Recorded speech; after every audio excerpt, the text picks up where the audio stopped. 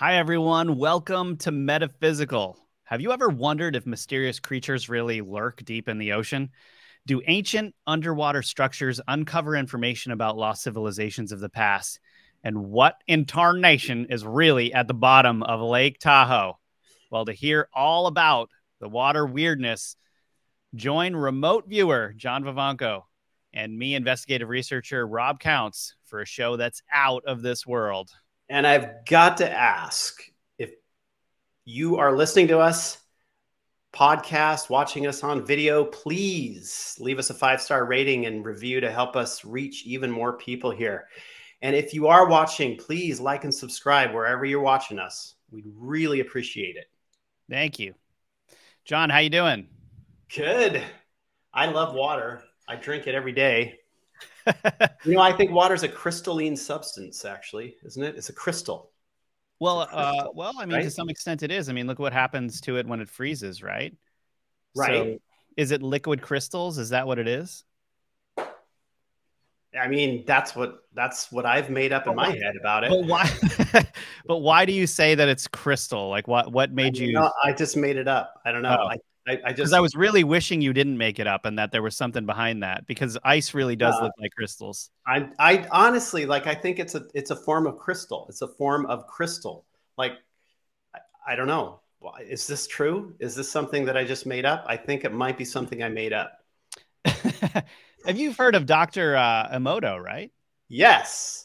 Yeah, Dr. Emoto, Japanese. I don't know. Is he a scientist or some type of Yes, scientist? he's a scientist. Yeah, he's a scientist. he did some amazing research on water, testing how it would freeze when you spoke to it in different ways, and Or yelled at it. or were very kind and loving towards it, and what it would do to the water was amazing, and it proved, and a lot of people denying this are saying that it doesn't prove anything, but really, if you look at this, it proves that our state, our energy behind things has some type of manifests to the things that we're treating and around.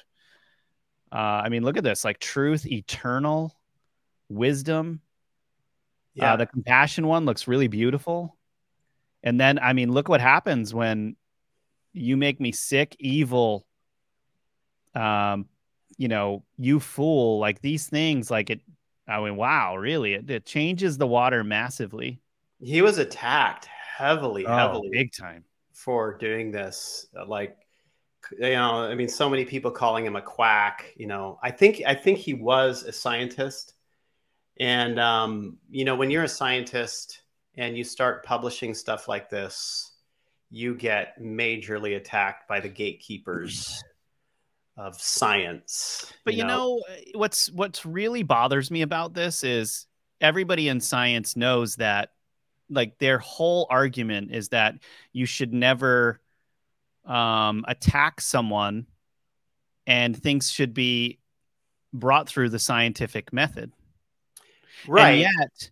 And yet, when scientists go through that process and bring things up that are new, the way that it gets handled in that community is to attack and to criticize someone's character even before looking at the research, so that people don't look at it for some strange reason. It's all about the ad hominem attacks. And I mean, look what's going on with, or what's been going on with Graham Hancock and a number of other people that have tried to bring forth a different narrative on what could have potentially happened.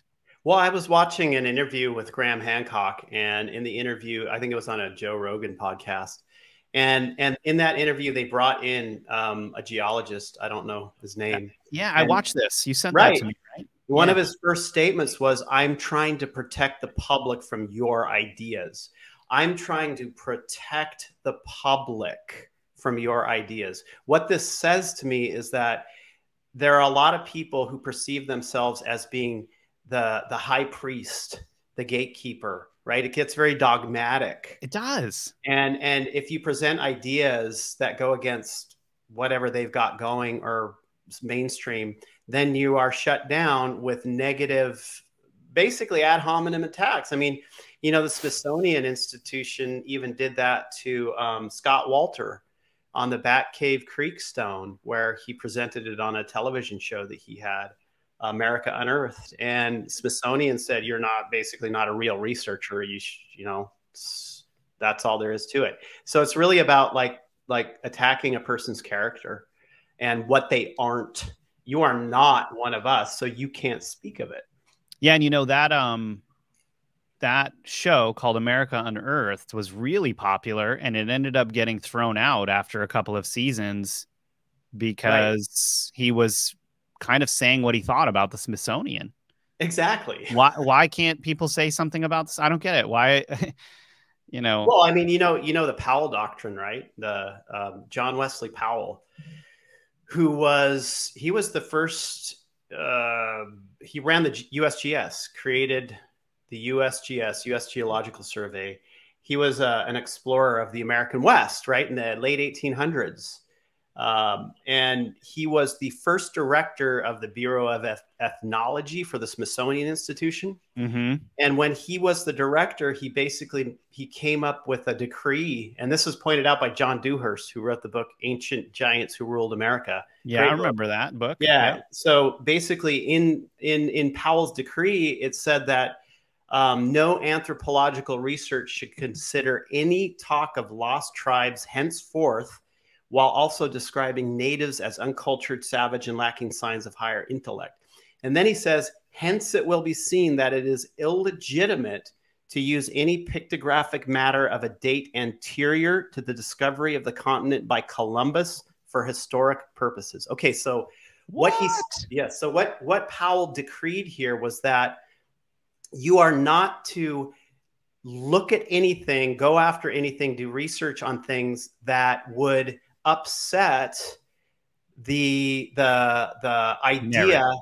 that there was anything before Columbus came here, except for Native Americans. So that became Smithsonian policy in general.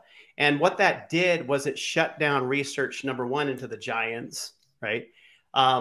Because that would have been a date anterior to Columbus supposedly discovering this place. It also shuts down this whole discussion about hieroglyphs or other ancient alphabets that show up across America. You just can't go after it. You can't do it. I mean, I found myself in my explorations some ancient carvings on the California coast. I have photographs of them too. And these are ancient carvings. And we had remote viewed them. Like, was it a geologic process or was it something carved? No, it was not something that was a geologic process. It was something that was used in rituals. And I found these things. And they were like, it took me I probably hiked like 12 miles to get to them. And I had followed remote viewing data, right? Because our remote viewing data said this stuff was out there. And when I got photographs and I wanted to present it to somebody who was on the research on the more archaeology, geology side, at first when they saw it, they were very interested and like, whoa, what is this? Where did you find this? These really appear to be carvings. And then when they said, no, they can't be carvings because nobody carved back then here in California, and they're a geologic process. Right. So there's the barrier right there. There's the barrier where you can't go. They have to take into understanding what they think they know, who was here and what they did in order to determine if something was carved geologic process or not. Right. So it's a very curious thing to me. Very closed off system here with this stuff. Yeah. Well, and I mean, some markings on the coast are just some of the strange things revolved around water that we're going to be getting into here. I mean, Wait, we're talking about water? right. I thought we were talking about Gungan cities. We should be. For those of you that don't know, the Gungan cities are these cities that were in Star Wars. I think it was the ones that appeared at Jar Jar Binks. Yeah, that was the worst. Oh, gosh, they've failed so hard on Star Wars. But anyway, these cities that were, under the ocean and in these sort of like, they kind of like bubble, like bubbles, right? Advanced We're bubble technology. right.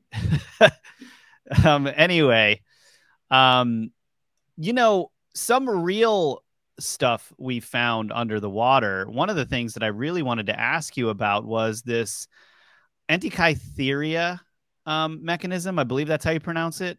And they say that it is the earliest computer known. And it predicts astronomical positions and eclipses. Have you guys viewed this, Yeah. John? Like, what is this thing? No, it is. It is exactly that prediction mechanism, basically. That does. It was meant to predict exactly what people think it was for, and navigation purposes. So this was But in a ship, and it was used in navigation purposes while out at sea. right, yes, yes, in general. But this is not a technology that was created by the people who were using it. As Really? far as what we've seen with remote viewing, this was something older, something from another era, another age. So that, yeah, it was not something that people knew how to create. It was just like something that somebody had carried down. It was like in the data, it was like passed from father to son kind of situation. Hmm. So And yeah, I know, and it's a really fascinating device. it is, and it looks like it's made out of metal, and yet was resistant to um, rust and wear more than other metals in the ocean somehow. Right. And this is Because one of those out of place parts. yeah, I mean, if the skyscrapers in New York were under sea for like less than 1,000 years, they'd probably be totally decimated, gone nearly. Right. Right. I mean, there's tons of these out of place parts across the world. I mean, look at the Baghdad battery. You know, the Baghdad battery? I've heard of that before. It was found, they think it's about a 2,000-year-old battery. Well, that's the theory. A lot of people don't believe that. Anthropologists, archaeologists, some do, some don't. They were these clay jars that had iron rods in them, and they could produce about a volt of electricity, Hmm. right? And when we looked at what they were constructed for, they used them for electrotherapy, medical device. It was a medical device specifically. And they used it to, I mean, like electricity in healthcare, in medical treatment was something that was played with a lot in the early 1900s. I mean, even Edgar Cayce and his, the Sleeping Prophet and his Sure. in his work talked a lot about people using the violet ray, which shoots high amounts of electricity into them to I don't know, cure disease and whatnot. But this is the same concept, and whomever way back when in Baghdad, I guess that's where they found him, used this stuff and knew about using electricity to help with ailments. There's a lot of out of place parts. I mean, I don't know. I guess this is kind of an out of place part, sort of. The million-year-old bridge in it's called Adams Bridge. This is a really interesting one. It's I've in the never heard about this. What's this? Adams Bridge. So this is between India and Sri Lanka.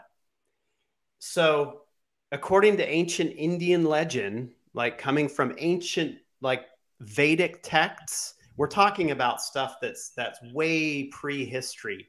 Yeah, Adam's Bridge. So in these legends, King Rama, an Indian king, built a bridge between India and Sri Lanka more than 1,000,000 years ago. So it's said in these texts.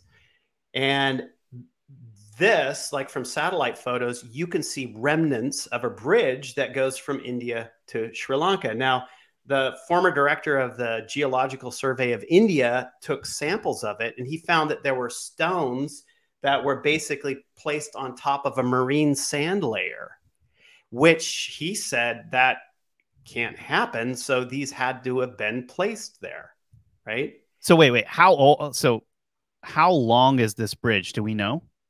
How many I am miles not is it? sure how many miles it is. It's pretty long. It's pretty long. But the story is that King Rama had his people create this bridge so he can connect the two lands. A million.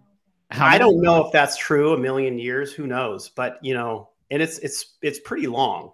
It's quite a 30 distance. miles is what I'm getting. Yeah, 30 miles. There you That's a go. long bridge, man. But see, here's the thing. Here's the funny thing about this is that these ancient texts that come out of India, I look to them quite a bit because now not all of it, but some of it is actually related to historical events and not Made up metaphorical fantasy. accounts. Right? Yeah. Yeah. And yet nobody really looks at this as being something that you can actually get information from. But even the director of the U.S. or the Geological Survey of India found that this had to be constructed, but not going But to they're go not going to be trusted because what? They're not American? there. They're not American, but well, it goes back to verifying that ancient Indian texts were actually historical documents, and that's not a thing that they want to verify. Of course. It's just not, because that there's so much crazy stuff in there, like Dwarka, the lost underwater city, right? Tell me about Dwarka. Dwarka was a legend that came out of two, I think, the old Vedic texts. One of those was the Mahabharata, where it's the epic battle between these two cousins. That was kind of like the marker for the turning of the age between like the Dwapara Yuga and the Kali Yuga, which we're in now, according to the Indians. It's like the cyclical time frame of ages. And okay, so Dwarka in the Mahabharata and another text was said to be flooded, or it was about to be flooded. And Krishna basically was the ruler of Dwarka, the blue being Krishna. And Krishna left after the Mahabharata war, before the turn of the age to the Kali Yuga, to go back to where he came from. And then the city got flooded. All right. And he warned everybody, and this was in the Mahabharata and other texts, that the city was going to be flooded. Now, cut to the 1950s or so, 1940s maybe, the Indians found a city underwater where it was described to be in the Mahabharata, right? And And and it's an underwater city. yeah, it got flooded. It got flooded Oh, and, oh, and, oh, and okay. But covered it in was water, right. right? Okay. So what we're talking about is, like, at the turn of the age, from the Dwapara Yuga to the Kali Yuga, there was a cataclysm, Hmm. as there are between these ages, and that city, that location was flooded, and we find this, the Black Sea was, or the Mediterranean Sea was created as well. A large part of it was created. It's likely that the Azores, like in the Azores where Atlantis could have been, was above water and then flooded as well. So there was a big cataclysm at the turning of the ages, and that's when Krishna left, right? So now here's the thing with these documents. It's like Adam's bridge. It's like they're in these documents, and then later on these things are found. And if it's kind of like what we were talking about in one of the previous episodes, where you're talking about like the Chinese referencing like the Anunnaki here, right? Yeah. You go back to these ancient documents, and then you can potentially find the physical remnants of what they were talking about, right? And this happens all the time, especially with these ancient texts coming out of China, probably, but definitely coming out of India. Definitely coming out of India. And you want to get into some weird stuff, and you're talking about Krishna. I mean, that blue being we've seen in other parts of the universe when we remote view other planets. It's like it's an alien in a sense, right? Yeah, God, like a different people type, call it like that, an Anunnaki or something like that, right? Who right? knows? Right. So there's like these other cultures of beings that are interacting with Earth humans, you Yeah, know? and so many of the ancient Indian paintings have these blue beings that look It's like humans, but they're blue. it's Where a did it come race. from? Yeah. Right. It's a race. Were It's that a I always wondered, were they seeing them with their celestial eyes? Was it like, or were they here? they're physical. Right. They're physical from what we've seen. We've seen them a lot in the Vega star solar system. Well, and yeah, and whenever anyone brings up Vega, everyone always describes it as this like bluish purple planet or something like that. Maybe that's something to it. I don't know. Like that's just pure speculation, I right? don't But know if they're from there or not. I just know that we see them when we go there. You know, like remote viewing describes things. It sure. doesn't name it, right? So we just get descriptions of things. We don't get the human level concepts about those Right. things. Yeah. It's right. It's like right. It's non-crystallized information. Right. Right. Yeah, exactly. Yeah. But anyway, I mean, we're talking about water here, so I don't know what's next on the Well, I list. just think this Dwarka is an interesting concept, you know, like Oh, this. well, yeah, Dwarka was okay. So right now there's an aspect of Dwarka that sits right on the coast in India. And they found this in the Gulf of Cambay or just outside the Gulf of Cambay that is just off the coast from the current city of Dwarka. And that city is one of the most holiest pilgrimage sites that Indians will go to take. And it's got so many legends around it that Krishna ruled it and it was the seat of power. And all that stuff. And so they found remnants of this underwater, and they did some carbon dating on some. I mean, controversial. This is all really controversial. Sure. Carbon dating on some of the items found there, and it was I think 9,000 years old, at least 9,000 years old. Right. But the carbon dating is obviously really contentious in the scientific circles. And as far as I know, the Indian government shut down research into the site Maybe for they were the getting too much last heat. 10 years or so. Well, the thing is that I don't think they want to bring a focus to these ancient Indian texts relating to physical stuff, physical historic stuff, because the world has been taken over by this Smithsonian idea, right? You know, don't look at things that go beyond a certain time frame. Maybe, maybe not. I mean, it seems to me that a lot of this stuff is abandoned because of that statement that they Hmm. made, right? Hmm. Well, okay, so a couple of things, John. A few years back, I started researching the Mariana Trench because I was curious the fact that the entirety of Mount Everest can fit in that part of the ocean, like the height. It literally thousands of feet away from even peeking over that part of the ocean. So Right. that part of the ocean goes so deep.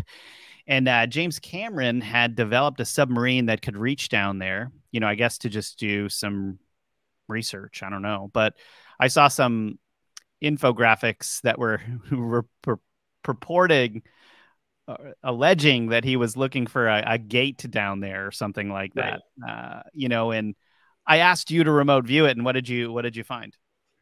That he was in a process of trying to find anything that was unknown, basically trying to make new discoveries and for the basic adventure of it. um, but we didn't necessarily see him coming into anything that was incredible and fascinating. So, And you have to think about the size of the Mariana Trench, it, and where you end up when you get to the bottom. utter Um, darkness. yeah, and it's a very barren landscape when you get down there. In general, devoid of most of life, except for these like little shrimp that have aluminum metal, like they have a metal, in a sense, gelatinous metal shell around them, because in order to protect themselves from the immense pressure down there, right? Because otherwise they'd get crushed. They basically take sand that's got aluminum in it. That's on the bottom of the Bottom. trench. And they digest that, and it goes into this shell layer around them that protects them from the pressure. And so they exist on the bottom, like sitting there, like at the bottom of the Mariana Trench. But that whole area is like, it's where the plates meet, and they're just like, there's a lot of volcanic activity and a lot of weird stuff going on down there, as far as springs and whatnot go. But the pressure is so immense that it can can literally crush you. And I know that he had problems with his gear when he went down there, because you just don't know what's going to happen because of the immense pressure. I think it's like I don't know how much more pressure down there Yeah, than sea 7 miles level. down. Yeah, Seven. it's huge. But now we didn't really see that he came across anything Okay, so interesting. have you seen the movie Pacific Rim? Oh yeah, I love that movie. Me too. All right. So in Pacific Rim, basically in the Mariana Trench, it's obviously it's a fictional story. There, it's where the plates meet, and the plates have electricity with the water somehow creates a portal where things can come through, and these kaiju come through, right? That are these big monsters, like Godzilla type monsters, that start attacking cities, and they have to create robots basically to battle these crazy beasts. Yeah. Have you seen anything like that happening anywhere Okay. on the planet? I gotta ask. All right. So okay. So this is weird. Okay. Excellent. That's exactly what I want to hear. I remember hearing, or no, I remember reading. There was like some channeler person, and they were talking about how whales go through this portal, and they travel around through a portal into another rendition of Earth, and they'll come back and they'll utilize this portal that's under the ocean to come and go from this other rendition of Earth, right? And I thought that was a really interesting thing because whales are incredible and they're incredible to remote view in general. So I don't normally task remote viewers on channeled information in general. That's like a rule that I have. But I did task remote viewers on the reality of there being some type of portal under the ocean that whales will traverse. And yes, that was all like, it was like lining up perfectly with what this channeler had said, that there is this very, I don't know where it would be. I honestly don't know where it would be, but deep, deep, deep underwater. Thank you, Lindsay, for pulling Exactly. up whales flying through space and time. There, deep, deep underwater, there is this like I don't know what it is. It's like a gateway. It's like it's an area where there's a lot of energy.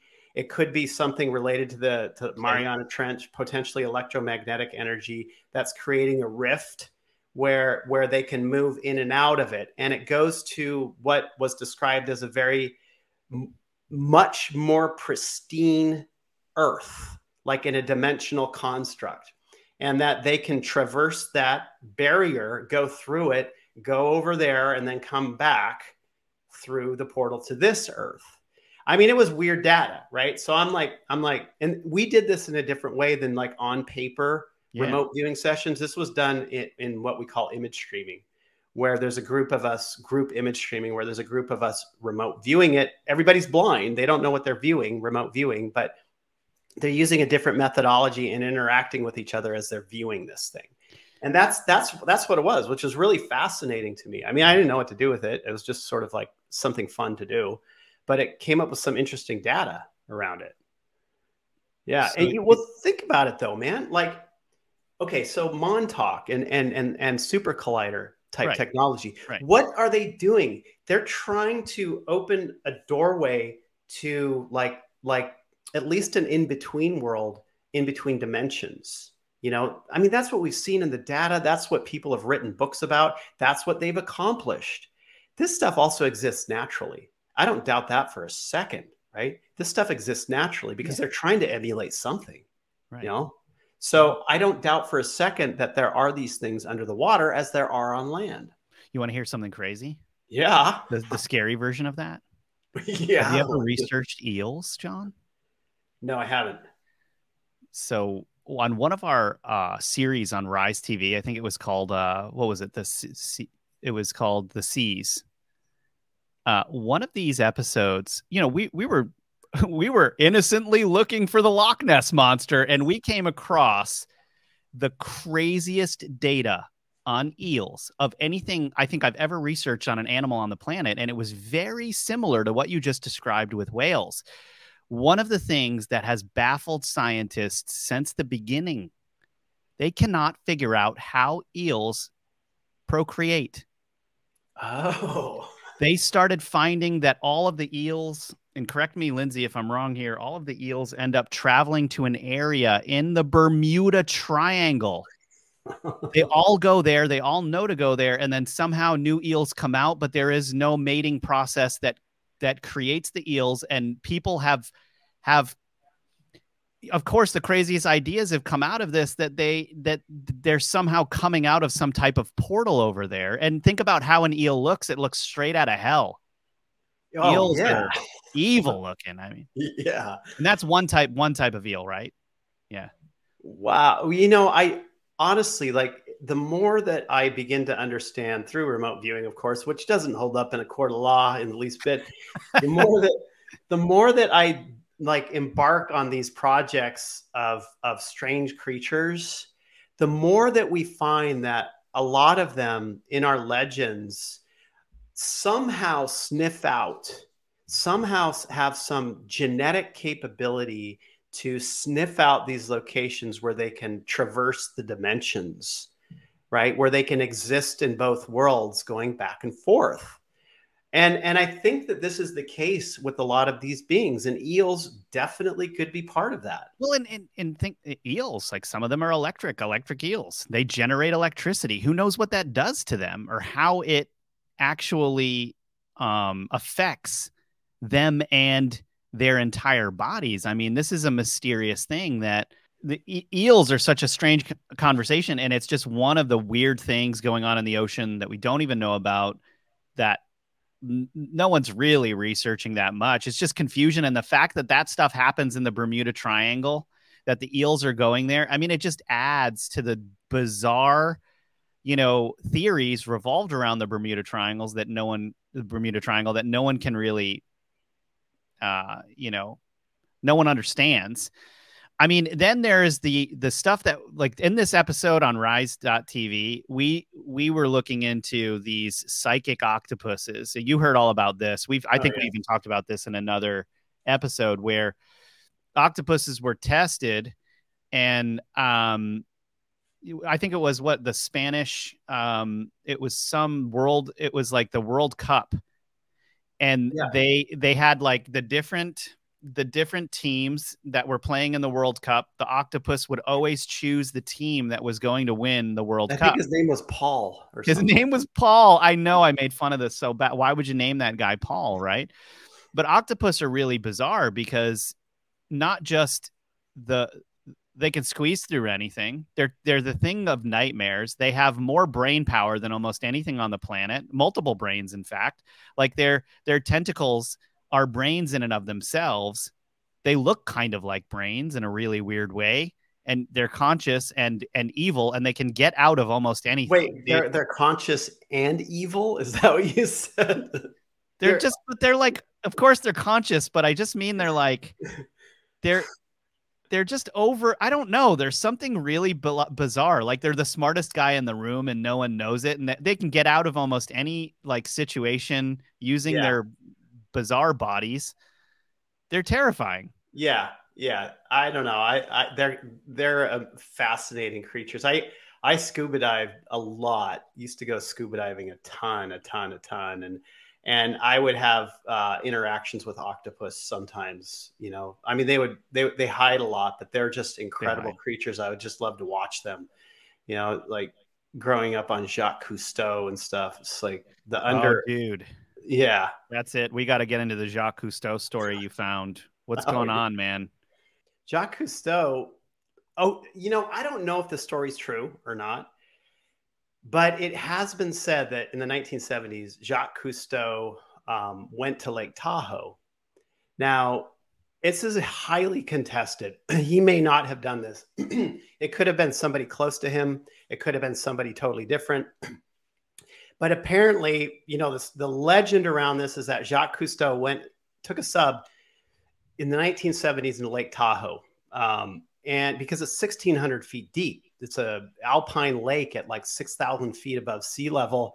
And it's like the second deepest lake in the United States.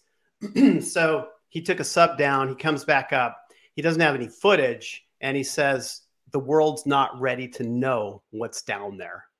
So that's the story of it. Now, That's weird, right? That's a weird thing because Lake Tahoe has a lot of mystery around it in general. I mean, the native population around there, throughout their legends, have said that there's a creature that lives in the lake, and Kind of like Loch yeah, Ness. like they call it Tahoe Tessie. Huh. The other weird thing about Lake Tahoe is that, well, this is like with any very, very cold lake. The surface temperature varies quite a bit, but when you get down to the lower depths of the lake, it's going to be consistent in the 30-degree Fahrenheit mark, right? That's quite cold. That's quite cold. So what happens if you drown in that lake is that when a body dies in the water, it sinks. The first thing it does is it sinks.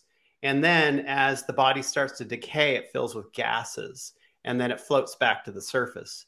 Now, what happens in Lake Tahoe is that it will sink, but it'll hit that 30-degree mark and it'll stay perfectly preserved, will not begin to break down, and will not float back to the surface. So the legends around this is that in the 1930s, 40s, whatever, the mob I was gonna say. was throwing bodies in there, as well as other people, and they just are hovering in a zone like, I don't know, 200 to 600 feet down or so, right? Because they just sink and they go down there. And occasionally you hear the story, I don't know if they're true or not, of somebody washing up in Victorian clothes because of currents bring them back up, right? So I don't know if they're true or not. Victorian clothes? Yeah, Victorian clothes. So there's a lot of weird stuff around that lake. Now, when we remote viewed, what's in the lake? Like, what is that statement? Whether Jacques Cousteau said it or somebody else said it or not, I have no idea. But looking around, like, what is that statement? What's it about? What's in the lake? We got, for one I'm thing, so excited right now. we got tunnels and we got caves under this lake that lead to other bodies of water, right? And so there's pressure and equalization occurring between this lake and other bodies of water.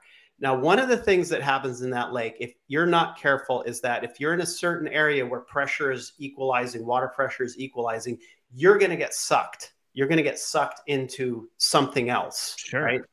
Now, some people claim that lake connects to Pyramid Lake, but I highly doubt it. I think it Wait, connects. where's Pyramid Lake? Is that another place Pyramid in Lake is California? like, it's down in the Nevada, on the Nevada side, down in the desert, which is about 3,000 feet below.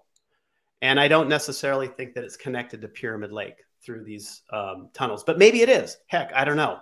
I do know that water's equalizing, and I do know that some of the disappearances, like for instance, a scuba diver um, disappeared. They found him 17 years later Whoa. in the lake, just hovering in a zone, but he was getting sucked down because of water pulling. As it's like, it's kind of like the blue hole in Belize. You don't go into the blue hole of Belize because you're going to get sucked into it and then deposited somewhere else after you've drowned because of the way the currents and pressure is equalizing. This happens in Lake Tahoe. Now, as far as that statement is concerned, though, wasn't about that. It wasn't about tunnels and pressure equalization, nor was it about bodies floating. It was about a sea monster, literally a sea monster that lives in that lake and then goes through these tunnels, tubes, probably lava tubes. Dude, this is a horror movie. This is a horror movie. Yeah, right. This And is like the Swamp Man or something. Like this is like the Swamp Man, but it's not the Swamp Man necessarily. It's probably a plesiosaur. It's probably like Loch Ness. So like like Nessie. Loch Ness. Yeah, it's most likely a plesiosaur. How is this thing still alive, bro? Well, this is the thing. I think that we deny these things because we think we know everything that's out there, right? We know everything that's out there. Heck, if we didn't know everything that was out there, I mean, it just can't exist, right? If we don't know that it's out there, then it just doesn't exist. That's all there is to it. And so those things are extinct according to modern science. they, but the thing with water is that we can't reach these places. It's dark to us. We can't reach a lot of these places unless we're talking about, you know, military and classified operations under the ocean, which they probably know. I mean, who explores the ocean and underwater places more than the militaries of The the world? Navy. Yeah. I mean, they got to know what's going on down there, all the different creatures that are down there in general. I mean, we as humans, the ocean is like space to us, Hmm. where to the militaries it's not. I mean, the ocean is something that they know so much more about and is probably classified than we can ever possibly imagine. And I do think that there's a lot of plesiosaurs left over that are still in existence. I Please. really Oh, do. And I think that they do exist in some of these lakes after they've been cut off, like Champy over in, you know, Champlain, Lake Vermont, Lake Champlain. So there's a Champlain. plesiosaur there too. Yeah, there is. There is. Now we've remote viewed some of these like pictures of Loch Ness and Champy and stuff. Actually, one picture that we found of Champy was a total fake. I mean, people will Yeah. just construct these things and then they'll be posited as I took a picture of Champy and everybody's jumping on it. This is incredible.